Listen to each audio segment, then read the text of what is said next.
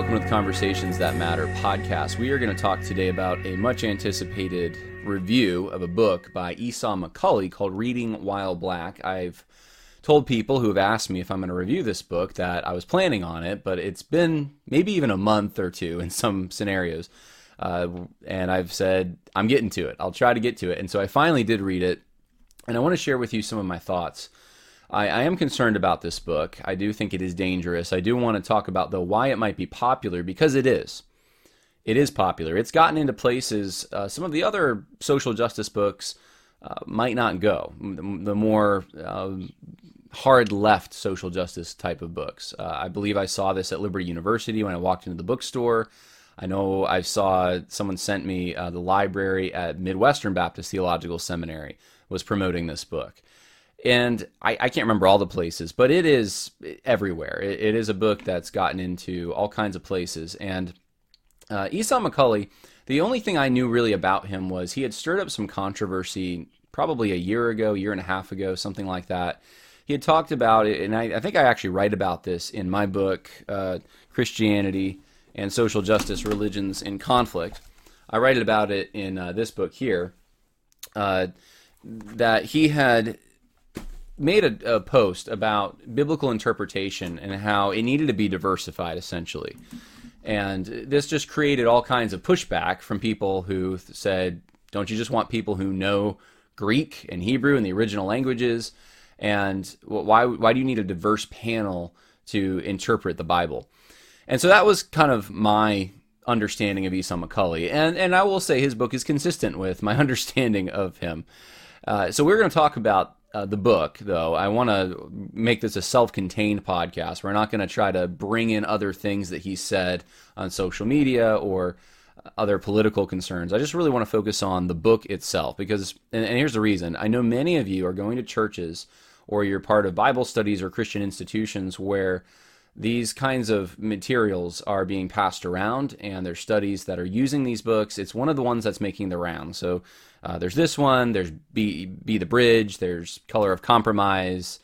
There's like a number of social justice books that are very common for evangelicals to use in small group settings, and this is one of them. So I want it to be a helpful tool for you. Well, we can call it a useful analytical tool for people trying to understand this book. And for those who aren't going to read the book, I've done it so you don't have to. So there you go. You have these resources. And if you're a patron, you'll be able to download this PowerPoint. I'll try to remember to put the link in the info section, but it will be posted on Patreon. And if you're not a patron, though, you can go through the video yourself and screenshot, and I don't mind if people do that. This resource is for you. So that's why we're doing this. A few announcements before we get started here. I want to just let everyone know that if you want to schedule me to come out and present on social justice or other topics as well, but that's the main one I've been presenting on is the topic of my book, Christianity and Social Justice, you can go to the website. You can go to worldviewconversation.com and go to the top and the tabs, Book John, you can click that, and there's a whole form there. I wanted you to, I don't know if I've updated this. Let's see if I have. I think I have. Yes. Yeah. So there's some outstanding dates that are going to be added to this, but I'm going to be in Shelbyville, Kentucky and I think this is a War Room. It's like a men's group, I think, called War Room. But that's January 29th, and then March 18th through 19th, I'm going to be in Idaho at a Biblical Worldview Conference. I'll announce more about that.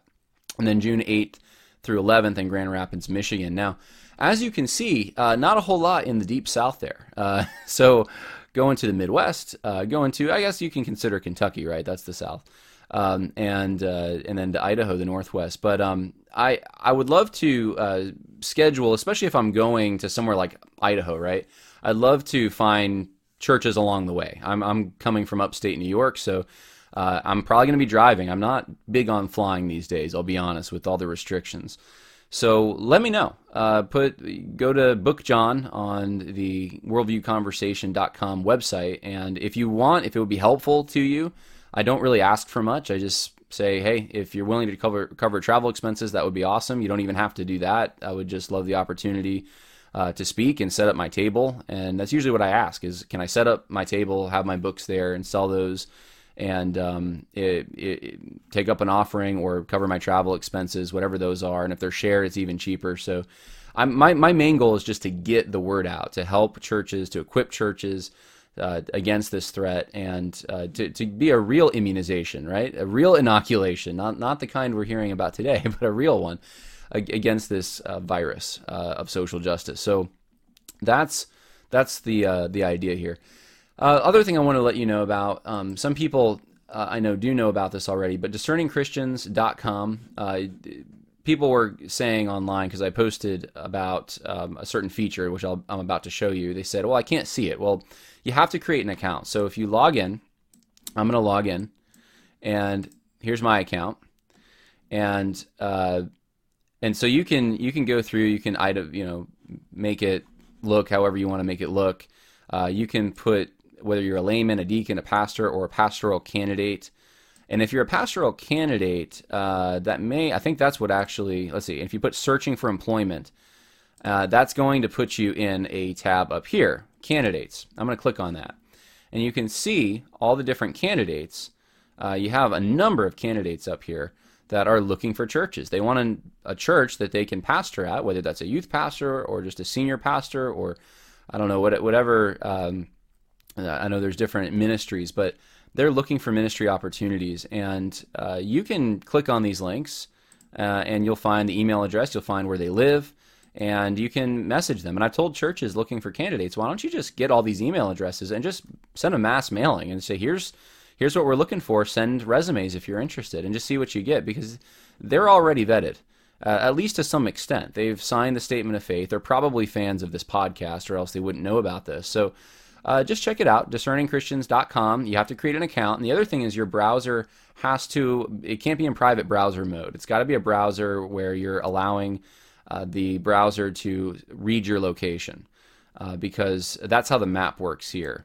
And that's how the candidates tab also works. So if you have a map, it's going to show you, let's see, refresh search results. So you can see where people are, where people live, where there might be a potential church available, all that kind of stuff. So there you go.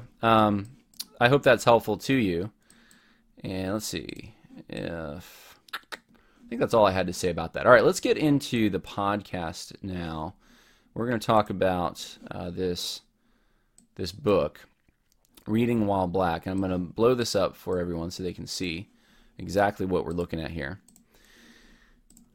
Now, the obvious question everyone asks, right, today, in this period, it might not be that way in a few months, probably will still be that way, but people want to know, is this a critical race theory book? Is this a CRT book? And so I want to answer that question in the best way I possibly can. The answer is yes and no. No in the sense that this wasn't written as, at least it's not self-aware of being pro-critical race theory.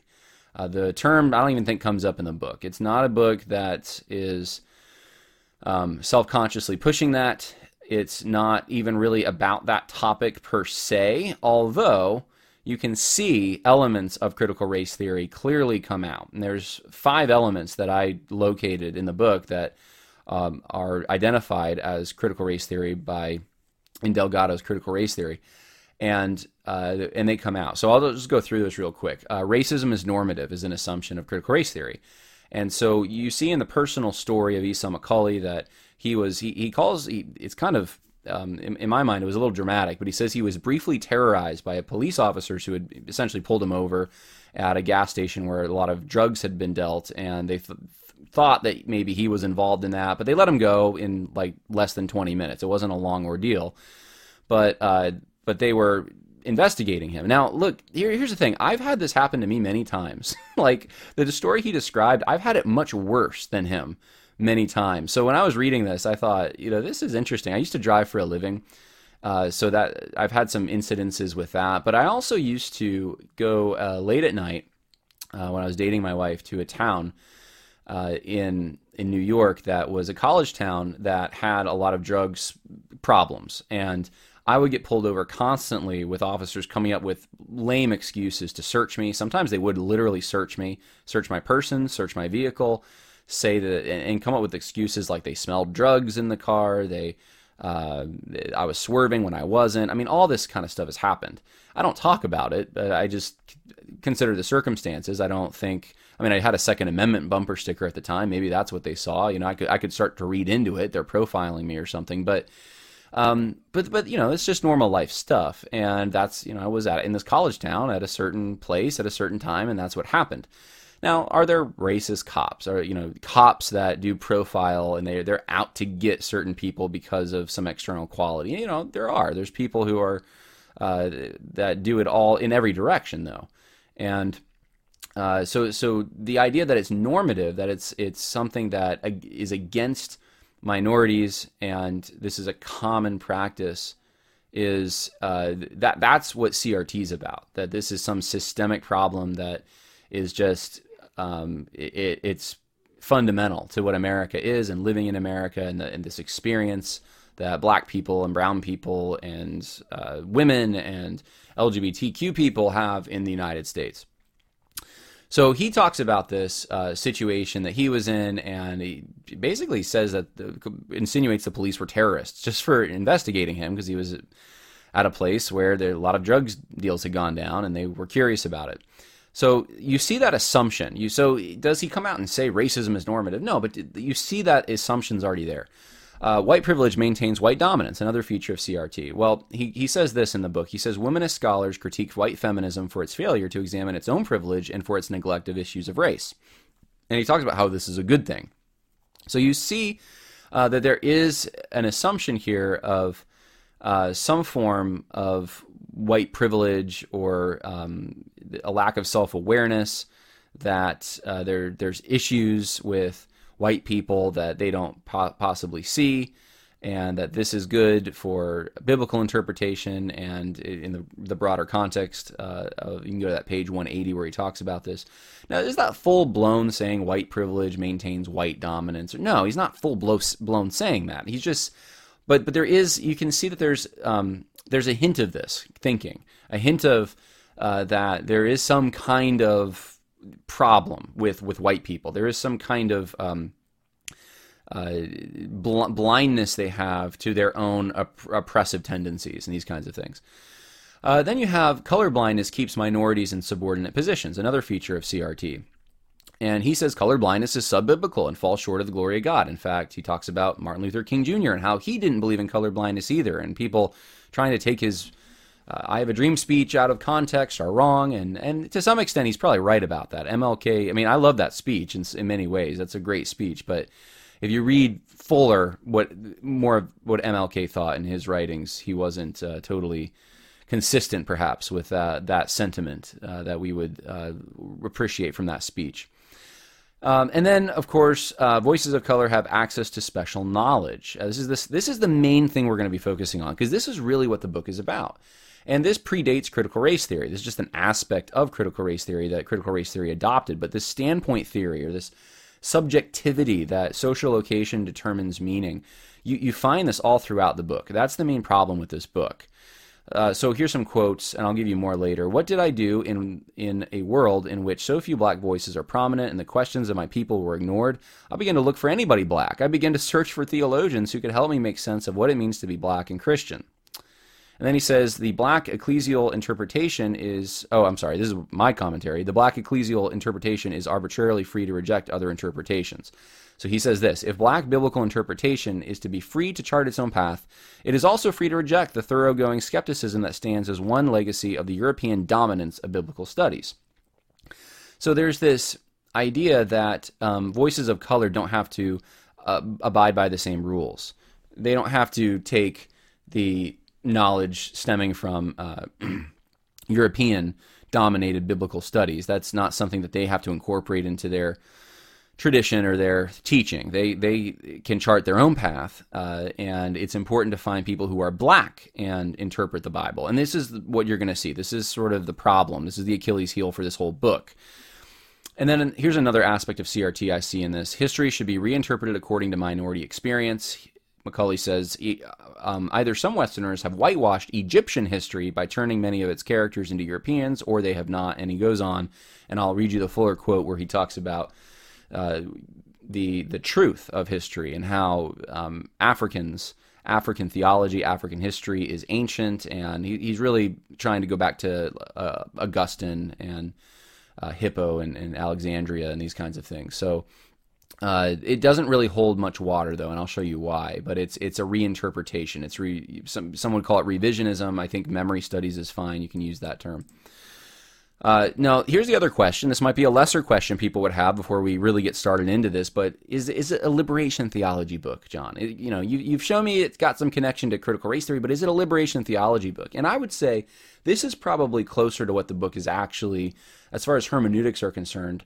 This would be very much, I would say, in support of and just in agreement with liberation theology. The way that liberation theologians read the Bible is very similar to the way Esau McCaulley does. Now, McCaulley tries to kind of hold on to an evangelical interpretation while at the same time adopting liberation theology hermeneutics. It's interesting, but it really ends up being the same thing. It's a liberation theology type of approach. So he says, what is God's first answer to black suffering and the wider human suffering and the rage that comes alongside it? It is to enter that suffering alongside us as a friend and redeemer.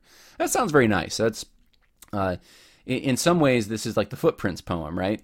But if you understand liberation theology, and if you know that he's also quoting people like Justo Gonzalez and James Cone, and he quotes Cone quite a bit, you'll know that there's the way, the language that you're reading is a little different than the Footprints poem. It's this idea that Jesus came and his mission was, at least the primary emphasis of his mission, one of them, is to suffer and to be a voice of the oppressed and to be relatable to those who are going through oppression. So it takes the actual purpose of Jesus coming, right, to seek and save the lost, to please his Father by saving individuals who repented. It takes that and it kind of de-emphasizes that and instead tries to focus on the fact that he suffered and that's something that we're supposed to, those who are suffering can relate to. And there's here's the thing though, there's a kernel of truth here, is there not? Hebrews talks about this. I mean, he can relate to our sufferings, yet he was without sin. So there is this kernel of truth there. The problem is when you make that the primary or the mission of Jesus, that was why he came, this man-centered mission. And then liberation theology gets mystical on this element, that Jesus is kind of, he's there with you in the suffering. It's almost, you get the impression it's almost like the Eucharist, the suffering and communion, the communion table almost become the same kind of thing. So he doesn't go deep into that, but you see that language. When I listened to it, I thought this is a yellow flag to say the least. Now, what's a red flag is quoting James Cone, and he does this quite a bit. I'm going to give you the one that stood out to me the most. He says, Cone rightly argues that all theology is socially located. That's it, right there. Cone argues that all theology is socially located. That gives away the farm. That's the liberation theology right there. That comes into the hermeneutic. So, what's the point of this book? Let's get into the book. I'm going to read for you a longer quote. He says, I love hip-hop, loved when he was younger, he loved hip-hop, because sometimes it felt as if only the rappers truly understood what it was like to experience the heady mix of danger, drama, and temptation that marked black life in the South. They spoke of the drugs, the violence, the encounters with the police, and even God. They did not so much offer solutions as much as they reflected on the life forced on them. But I also love my mother's gospel music because it filled me with hope and it connected me to something old and immovable. If hip-hop tended towards nihilism and utilitarian ethics, the game is the game, so we do what we must to survive, then my mother's music, rooted in biblical texts and ideas, offered a vision of something bigger and wider. The struggle I speak of is not merely between two genres of music. I am referring to the struggle between black nihilism and black hope. I am speaking of the ways in which the Christian tradition fights for and makes room for hope in a world that tempts us toward despair. I contend that a key element in this fight for hope in our community has been the practice of Bible reading and interpretation coming out of the black church, what I am calling black ecclesial interpretation. This gives you a real window into who Esau McCaulley is, why he's writing this.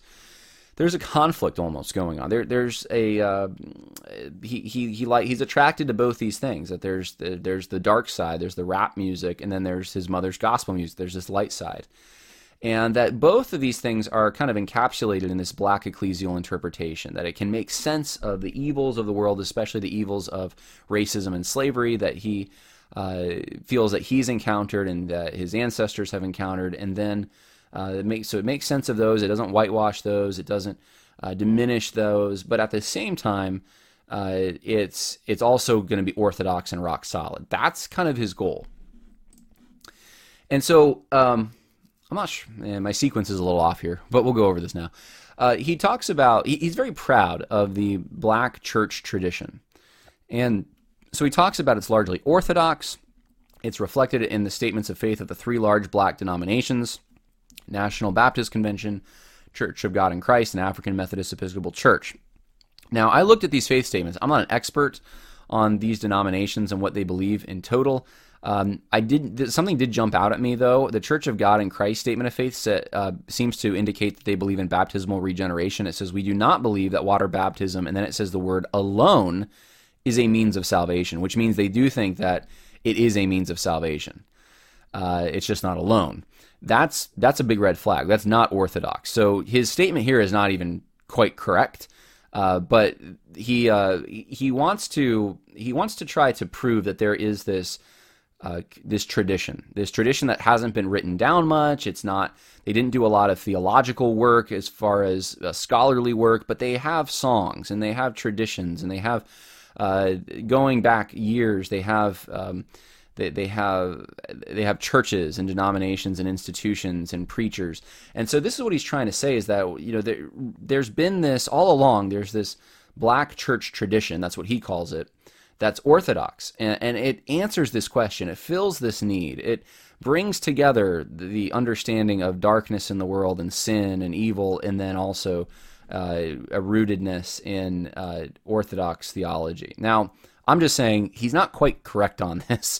At least his statement here isn't 100% accurate, but I'm willing to grant that there certainly are historic black denominations that have and churches that have held to an orthodox theology. I'm sure there are. God has His people everywhere, so in every tribe, tongue, nation. So that's not like a big wart on the book or anything. The only reason I'm pointing it out is it shows that Macaulay might lack a little discernment here, and he's also striving for something. He's also trying to prove something, and he might be trying a little too hard.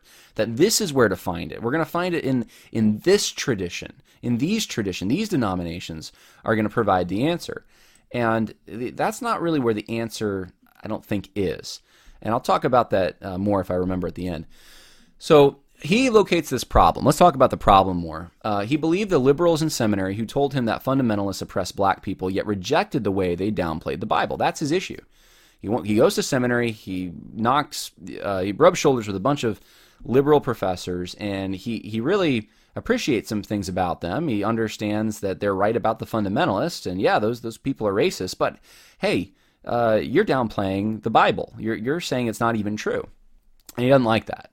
He identified with evangelicals but felt left out, that they were racist and had an incorrect view of American history. So he felt alienated, like that. Well, they just believe America's, it's the Christian nationalist thing, really, is what we're talking about here. And then he says, while I appreciated the doctrinal emphasis on Scripture within evangelicalism, I needed more, he says, to feel whole and complete as a Christian. Now, this is interesting to me. This is it illustrates my point earlier that there's a conflict in him. There's a need he's trying to fill. There's something that's missing. And I think this is the appeal of the book. We all have that. All self-help books are this way. You're missing something. You need something. If you just did this, if you just had this, if you were just part of this group. And we, as humans, go on an never-ending search for whatever that is. And I'm here to tell you that there's nothing that ultimately fulfills you in this life, in an ultimate sense. The best, most satisfied life you can have is if you come to terms with that. And you realize that true satisfaction comes in the next life. And there's so many great blessings God has given us in this life that we don't deserve, and we enjoy them. And so anyway, he's looking on this. He's on this quest to feel complete. And he doesn't find it in evangelicalism. And he says enslaved black people, even those who remained illiterate, in effect questioned white exegesis. That there's this problem that white people, evangelicals, white people, their interpretation of the scripture isn't correct. That might be what it is. That might be what he's lacking, and he needs to search. So the quest is, he begins to search for theologians who could help make sense of what it means to be black and Christian. He says, I was asked where one could go that shares their social concerns and takes seriously their belief that Scripture, all Scriptures, are God's word to us for our good. Who could they read that combine both? And he's saying both in the context here, both this social concern, this is really social justice, and believes the Bible's God's word. How do we find both? And then he realizes something. This is the realization. Page 17, he says, the social location of enslaved persons caused them to read the Bible differently. This unabashedly located reading has marked African American interpretation since. Did this social location mean blacks rejected biblical texts that did not match their understanding of God? Did blacks create a canon within a canon? And he also says on page 20, everybody has been reading the Bible from their locations, but we are honest about it. What makes black interpretation black, then, are the collective experiences, customs, and habits of black people in this country. So he's saying this is the eureka moment. This is what I'm lacking. This is what I'm looking for. This is the balance. This is the reconciliation of these two sides of me. We can have this tradition answers the question that we can have the biblical text, we can have the canon, we can have the Bible, we can also have social justice. We can, and it's found in this this perspective, this experience that traces back to even enslaved persons. They were able to read the Bible differently. That's what he says, differently than other people. And in so doing, they found the key. Now, you're already seeing the Gnostic language come out here. They found the key because of how they read it, because of their experience, because they were enslaved, and it gave them this balance. It was the key that fit the keyhole that Asa McCulley needs filled, the door he needs open. So hermeneutics, let's talk about it. Interpreting the Bible. Biblical interpretation is not a one-sided monologue, he says. Oh, really? So it's not just the Bible speaking to you. It's not one-sided.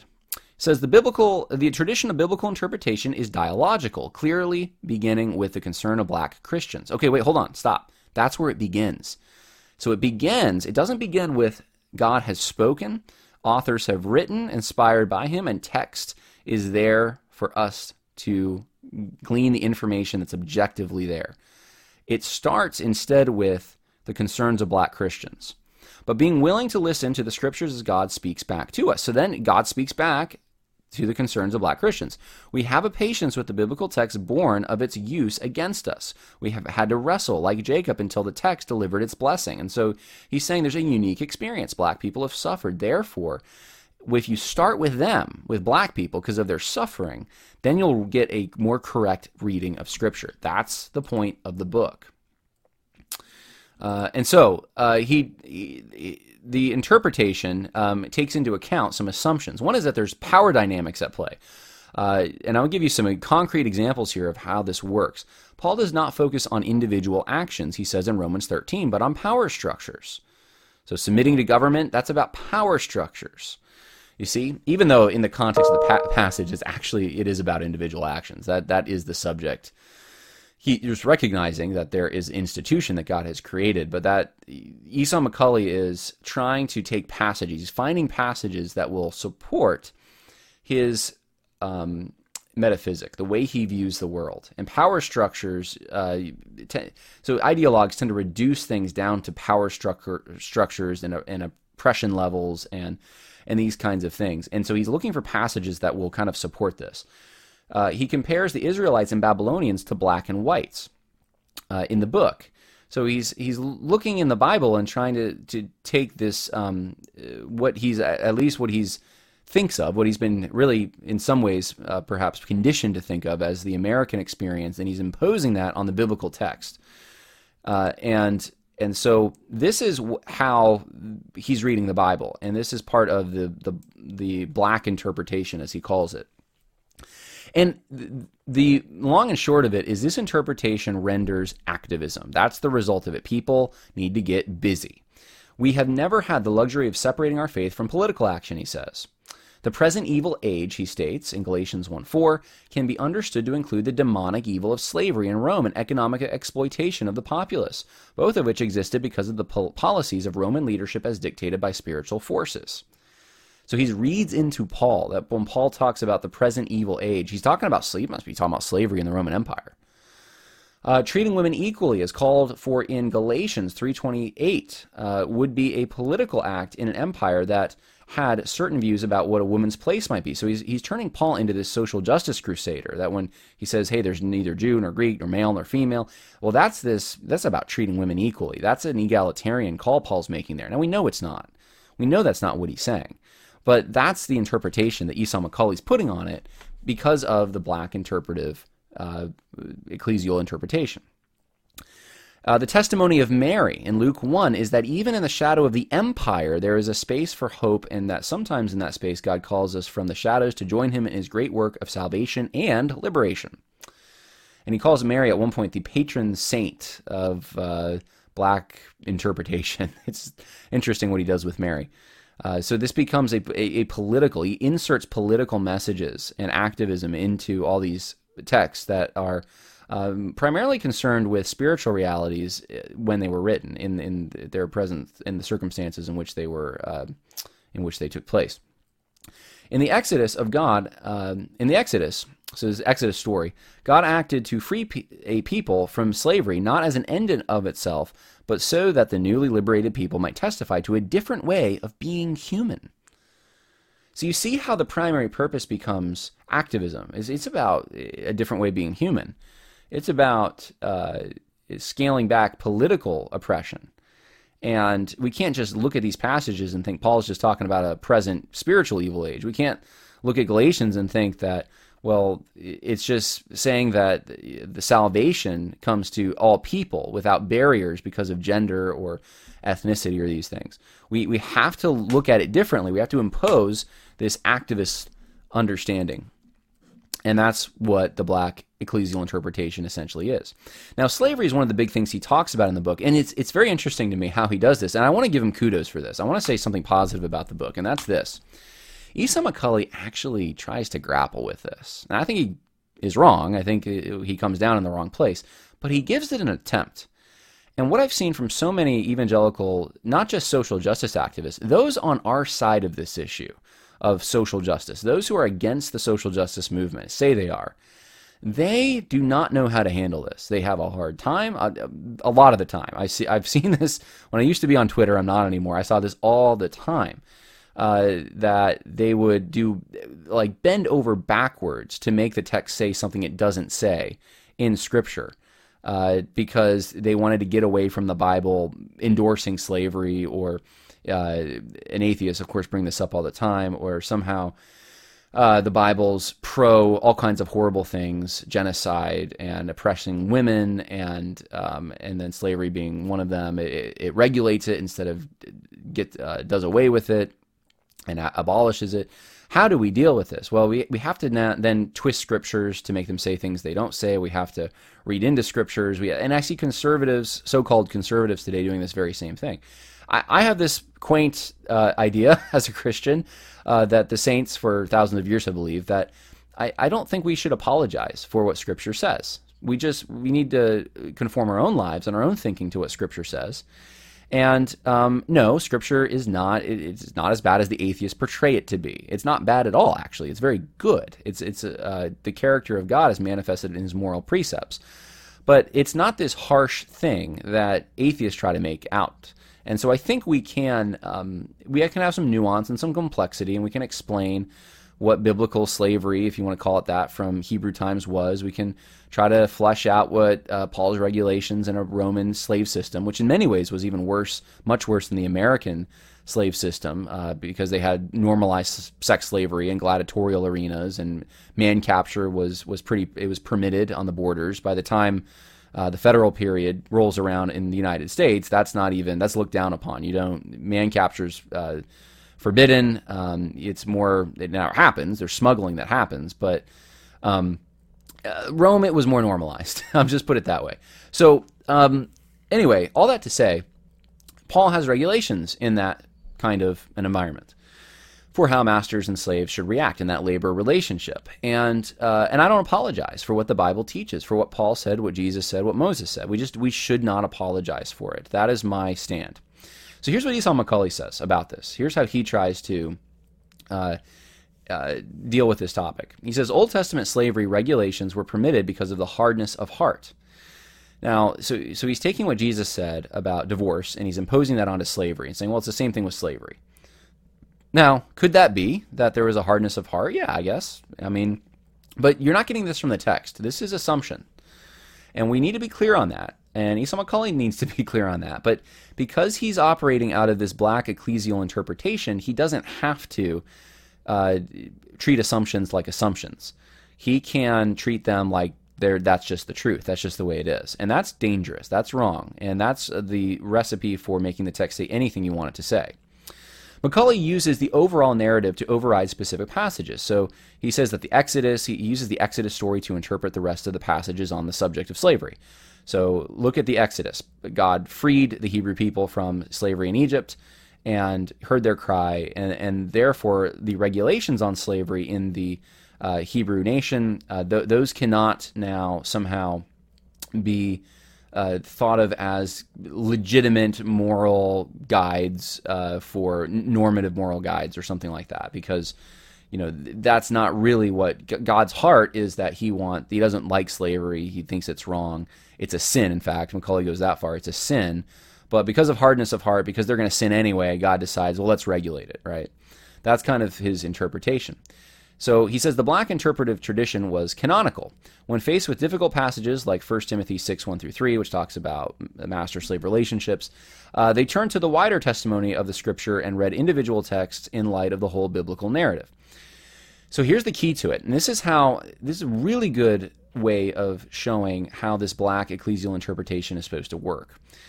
You're supposed to start with these broad, and by the way, this is how liberalism works. You start with these very broad, God's about love, God's about justice, and you can impose on those terms whatever you want. It means wearing a mask, right? It means whatever. It's about this. I mean, look, the Nazis could do this. Anyone could do this. And then fitting underneath that umbrella of justice or love or whatever, you fit the specific passages and you interpret them by that. So God wouldn't contradict his heart of love. Therefore, when he talks about slavery here, or you could take other things that are not politically correct, treatment of women, he's not contradicting what we all know he really feels about this subject. What he's trying to do is he's just trying to, because people are going to sin anyway, regulate it. So there's this assumption that's unfounded, that's unargued for, that just gets inserted.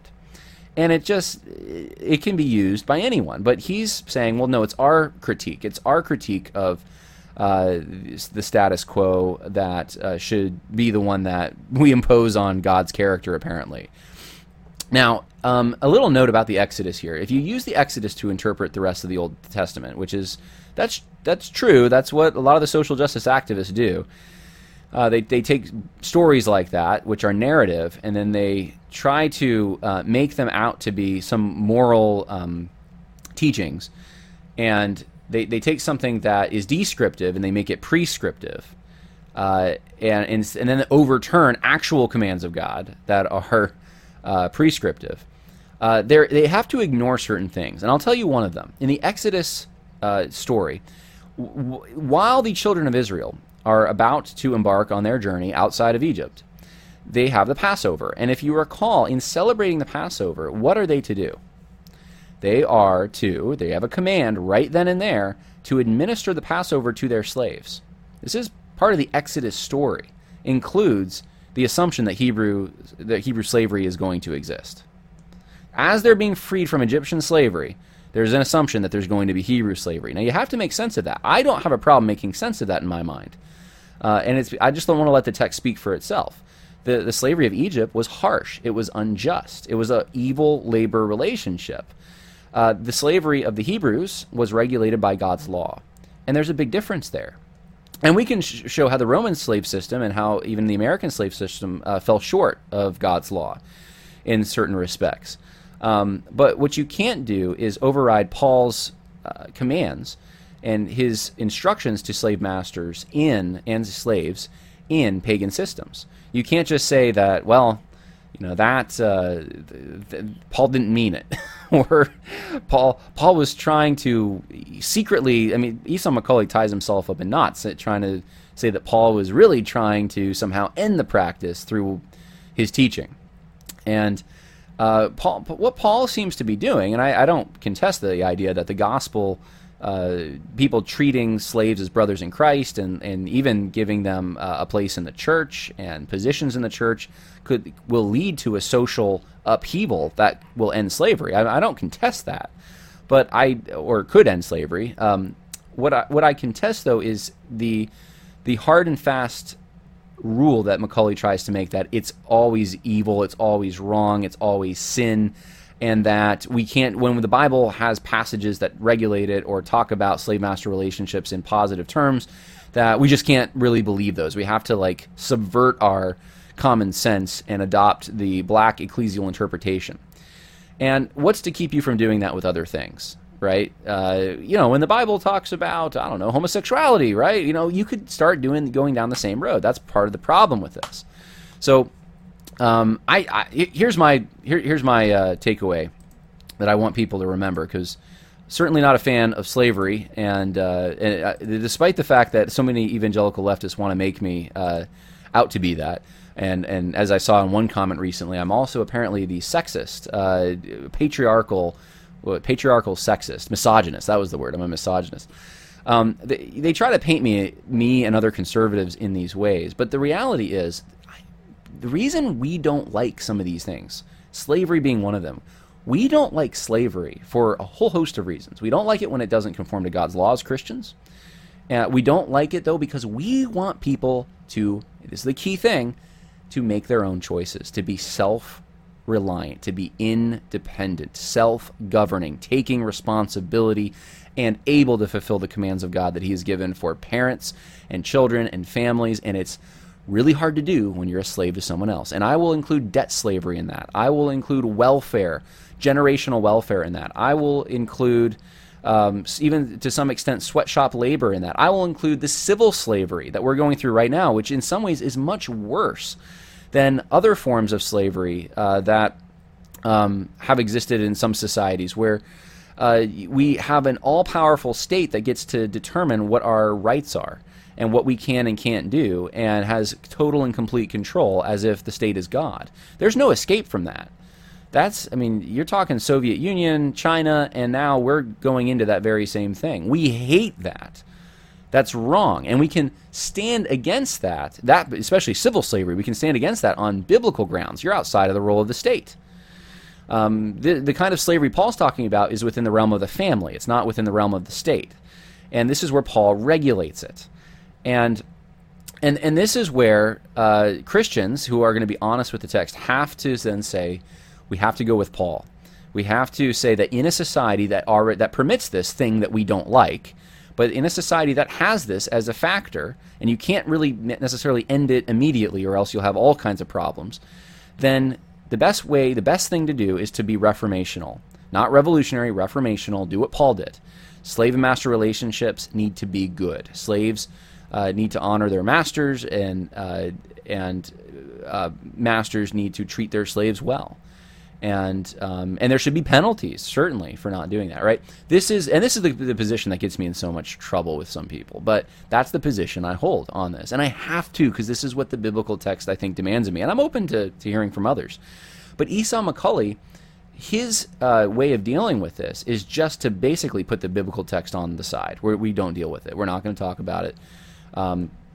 He believes slavery is always a sin, and he points to it gets ridiculous. There are 3 regulations that prove slavery is wrong. The practice of manumitting Hebrew slaves.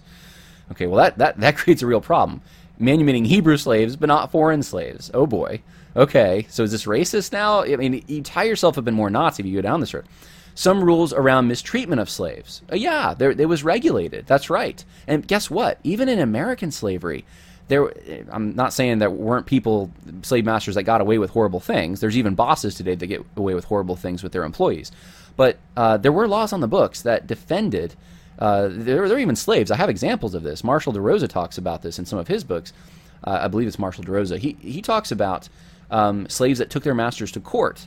So you even have some of that in American slavery. But he would say that, well, that means they say it's a sin, which doesn't really hold water. And then some rules around the mistreatment of slaves. I'm sorry, I already read that. And then the sanctuary given to runaway slaves. And this sanctuary, though, the problem with Macaulay's interpretation is that it wasn't like every runaway slave should be given a safe haven. It was specifically runaway slaves from pagan nations that came to the true God, the God of Israel. It wasn't within Israel. So this is another problem with his interpretation. Macaulay thinks that Onesimus in the book of Philemon wasn't a runaway slave. He escaped. So he's just he's trying to split hairs to make his narrative work. Because he thinks if you say runaway slave, that you're centering the master, and you can't do that. And he says, Paul, this is the kicker. This is what everyone who, if you haven't agreed with anything I've said, that's fine. But this is something you need to take into account. Paul does not go all the way and say, let's actualize what the gospel implies. Instead, he says that even in this changed circumstance, we still owe them love and respect as the church begins to fully implement the realities of the gospel. So in Macaulay's world, using the black ecclesial interpretation, the Apostle Paul does not actually go as far as the gospel goes. You really want to believe that. You really want to follow half of the New Testament written by a guy that would not dare go as far as the gospel goes. Because the gospel apparently is about liberating people from human slavery. And that's where you're starting to see the heresy creep in. This is why you can't separate the social justice stuff from false teaching. It's not just a political thing. It is theological. And there's false teaching right there. And it gets worse. I'll show you more statements. But I'm just trying to help people understand. When you see statements like this, Paul does not go all the way and say, let's actualize what the gospel implies. Then there's an assumption here that the gospel somehow teaches that labor relationships, it gets into the details of labor relationships and what's right and what's wrong. And it becomes an ethical guide for those kinds of things. That's law. We're in law. That's not gospel. So let's keep going here. Overcoming inadequacies. I'm not going to spend a lot of time here, I don't think, but there seems to be a motivation with Asa Macaulay. He really stretches things, really tries hard to, I guess, make in his mind, black heritage this really important and noble thing that. And here's the thing. The problem is, it is. Like, that's the thing that I was thinking. I'm like, this is so sad, because there are heroes that of African lineage, sub-Saharan African lineage, that you can point to and say, hey, that guy right there, yeah, he's a hero. We can look at that person and say, look, for me, Booker T. Washington and George Washington Carver were heroes growing up. I can look at them. I can emulate them. I can admire them. But Asa Macaulay seems to want, it's not enough for him. He has got to try to change history somehow. So he talks about how basically because in northern Egypt there were theologians, and there was, I mean, look, this was when Egypt, it was controlled by the Romans, okay? This isn't sub-Saharan Africa, but he tries to make out like, well, it's on the same continent as Africa, therefore that's part of our history. And he really castigates white people who he says whitewash this era of the early church. And, we can claim this as our heritage. He talks about, in almost a way that sounds like the Hebrew Israelites today, like you find in like Times Square. He says, as it relates to the 12 tribes, then there was never a biologically pure Israel. Israel was always multi-ethnic and multinational. As a black man, when I look to the biblical story, I do not see story of someone else in which I find my place only by some feat of imagination. Instead, God's purposes include me as an irreplaceable feature along with my African ancestors. We are the first of those joined to Abraham's family in anticipation of the rest of the nations of the earth. Let me ask you this. What if you're Chinese? Yeah, what if you're Chinese? are you then left in this position of, man, I can't see myself in the story, someone else's story, because you weren't part of the Exodus? He tries to stretch and make out like, well, Africans were part of the Exodus because it's coming from Egypt. Therefore, his people are part of this, which I think that's a stretch, but let's say that's true. What about the people that can't share that story? Why is that so significant that he must have this? The diverse gatherings of black and brown during the Exodus bodies newly liberated from slavery is directly connected to God's promise to Abraham that he would make him a father of many nations.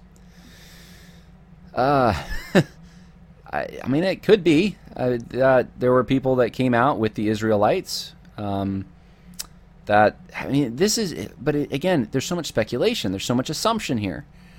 But he has to have it. There's so much of a pressure. He's got to have this. The Ethiopian eunuch, he says, if the Ethiopian eunuch did not connect with Jesus as the one who suffered injustice, then he would be the starting point of an unending stream of black believers who found their own dignity and self-worth through the dignity and power that Christ received at his resurrection. So much speculation that the Ethiopian eunuch is reading and connecting with Jesus because Jesus suffered and he suffered, and this is just imposing Esau McCulley's own, what I read in the beginning, the darkness and the suffering that with rap music and the way that he thinks of his own history of his people. It's him imposing that onto the biblical text, and this is somehow part of the black ecclesial interpretation. And so, what are some wrong interpretations? If this is the right way to interpret Scripture, what are some wrong ones? Well, he says, Professor Alan Dwight Callahan quotes an early catechism used to teach slaves. It reads, "Who gave you a master and a mistress? God gave them to me. Who says that you must obey them? God says I must. What book tells you these things? The Bible." And then he says, early black conversion entailed finding the real Jesus among the false alternatives contending for power in the church culture. So this is false. He says this is wrong, this is evil, this is not right, this isn't biblical. And so this would be a wrong interpretation of Scripture, except that Scripture actually does say this. Now, the thing is, I've done some study on this topic of what churches specifically preached and to masters and slaves in relation to their relationships, their labor relationship. And you actually don't find as much of this as we would be led to believe today. It's actually like, I think I was reading in one book that was saying that was the author had estimated, I think might have been John Blassingame, but he was saying that it was like 15% of the biblical instruction given to slaves was about submission. It was something like that. So does it happen? Well, the Bible talks about it. So yeah, I mean, it happens. But he's just so offended by this that this would even be, how dare we have slaves quote and say what the Bible says. The social location of the enslavers looking for justification for sin distorted the plain meaning of the text. The social location of African peoples who came to the text asking whether there was a place for us in the story gave them the eyes to see Genesis's true meaning. You can't see the true meaning of the text unless apparently you have a social location. And this is where it's postmodern. This is destroying objective truth. This is Gnosticism. This is, you can't know the text unless you come to me first, and I will tell you what it means. Well, how is that any different than the supposed slave masters that he is arguing against? And there were slave masters like this. There was evil slave masters who they didn't, and by the way, in some of the southern states, there were laws passed because they did not want their slaves reading abolitionist literature that encouraged them to kill their masters and have big rebellions and insurrections. And they had some bad experiences with that. Nat Turner was one of them. There were some smaller ones. And and there was some really bad ones in the Caribbean. And so some of these states passed laws that, you can't teach your slave to read, because if they read, they'll have their own, they'll read these tracts. And then it was through these churches, these black churches, that some of these insurrections, or not, insurrections would be the proper word, would start. And so they made these laws. These were wrong laws. These were evil laws, in my opinion. And I understand why, you go to the context of the time, you can understand why people were afraid of that kind of thing. But it was wrong. They need to be able to know the Scripture. They need to be able to understand what it says. And that's I think I can, I'm on solid ground in saying this. And so putting a barrier between someone and the Bible would be wrong. So there were slave masters who would do that. You got to come to me to understand the text and stuff. But that's what Esau McCaulley's doing. That's my point. He's saying, you got to come to us if you want to understand. Where do you find this in Scripture? You don't.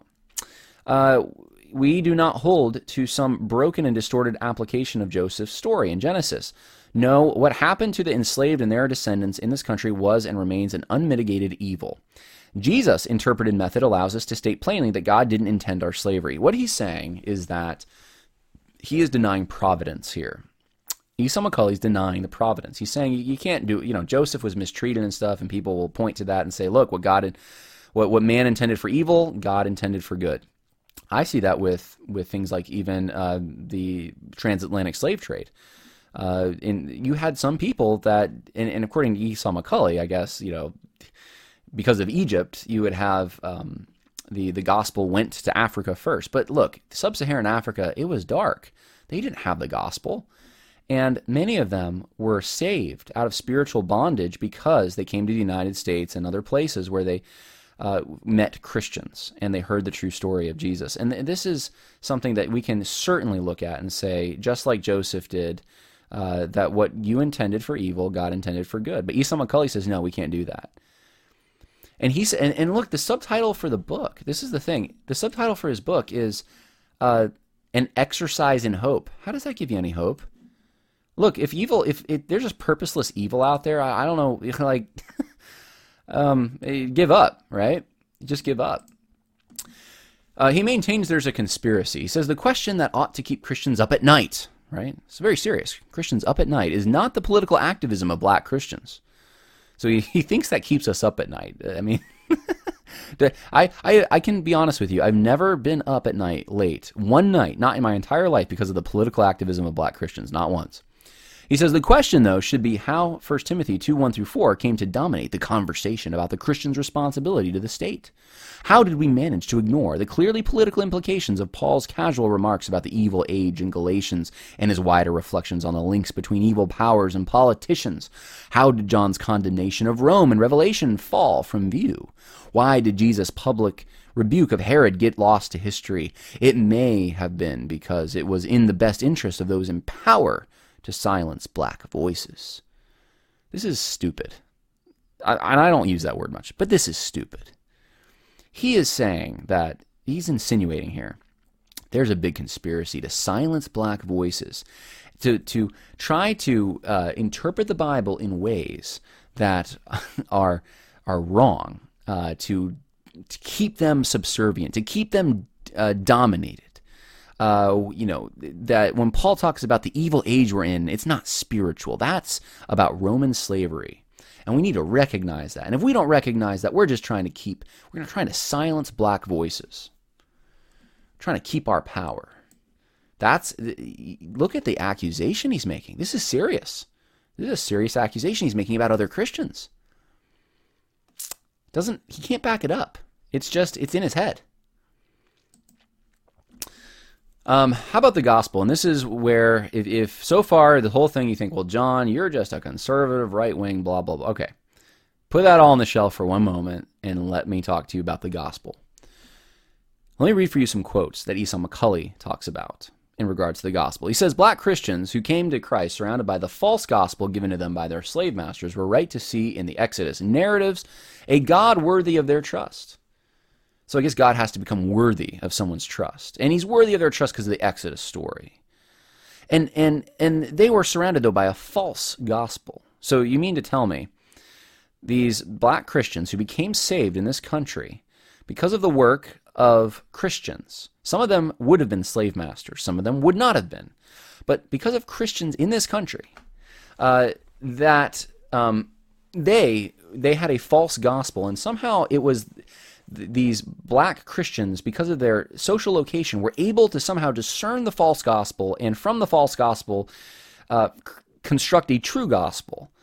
And look at the position this puts. It's so arrogant that you couldn't have possibly had the true gospel. I guess Philemon couldn't have had the true gospel then, because if you do something against, if you participate in slavery in any way, even if it's something outside of your control, I guess you inherit slaves, you're you're good to them, you try to do what the Bible says, and you're in a society that has that as a feature in the society, you can't be a Christian. So what does this do to all the patriarchs?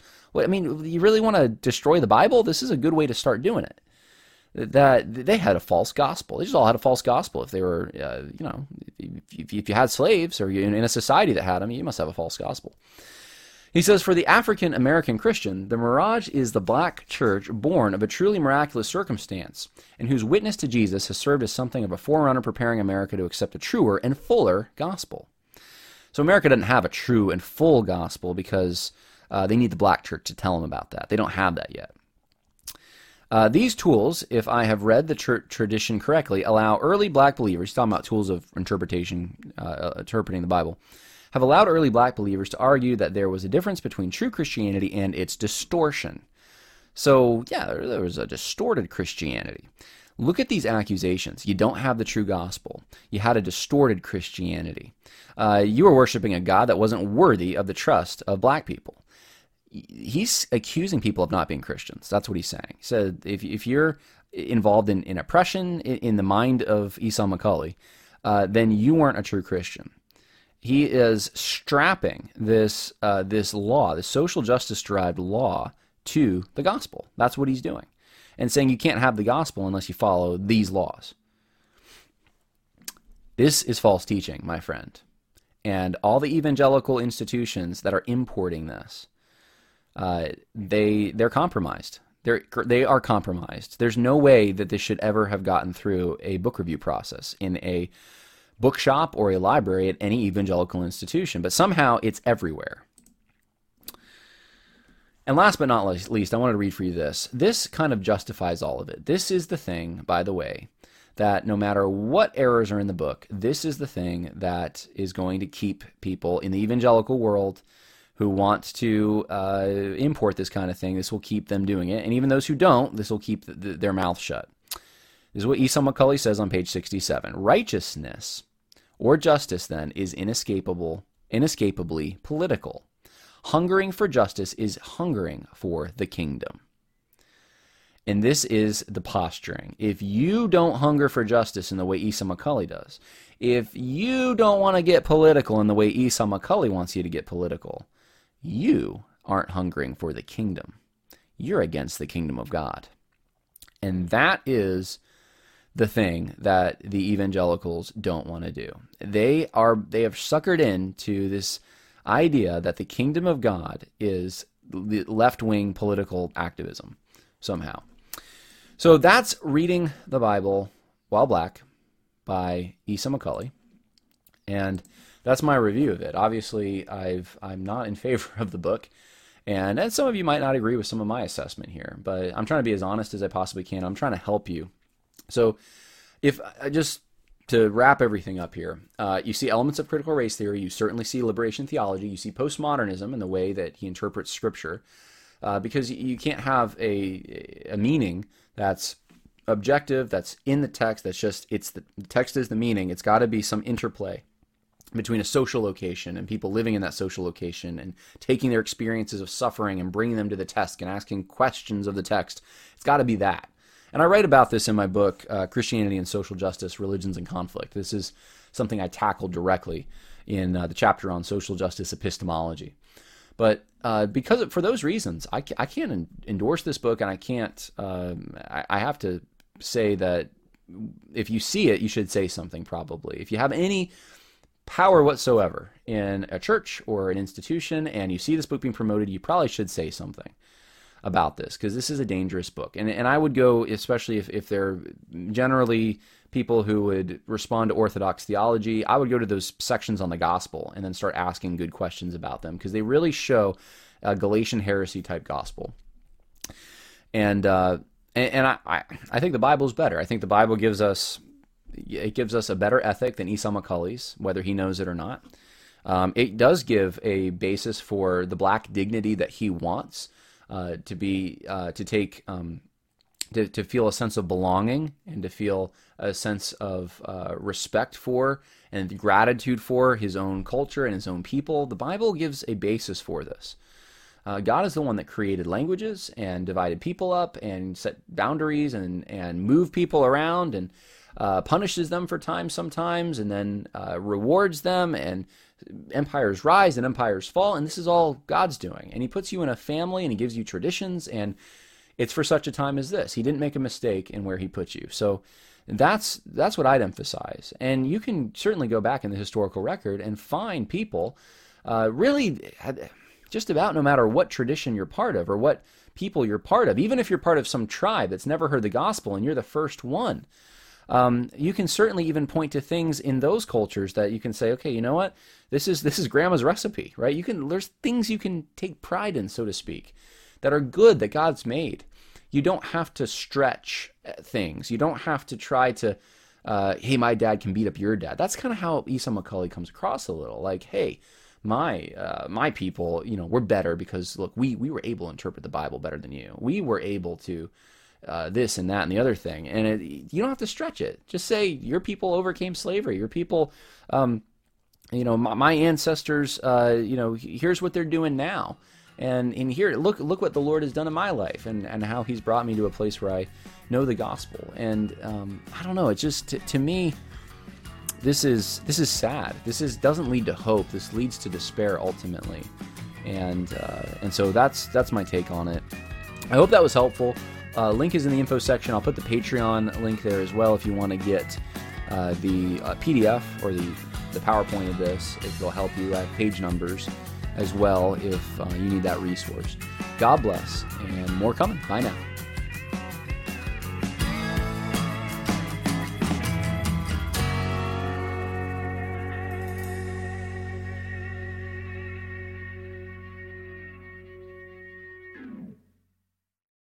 As humans, we're naturally driven by the search for better. But when it comes to hiring, the best way to search for a candidate isn't to search at all. Don't search, match with Indeed. When I was looking to hire someone, it was so slow and overwhelming.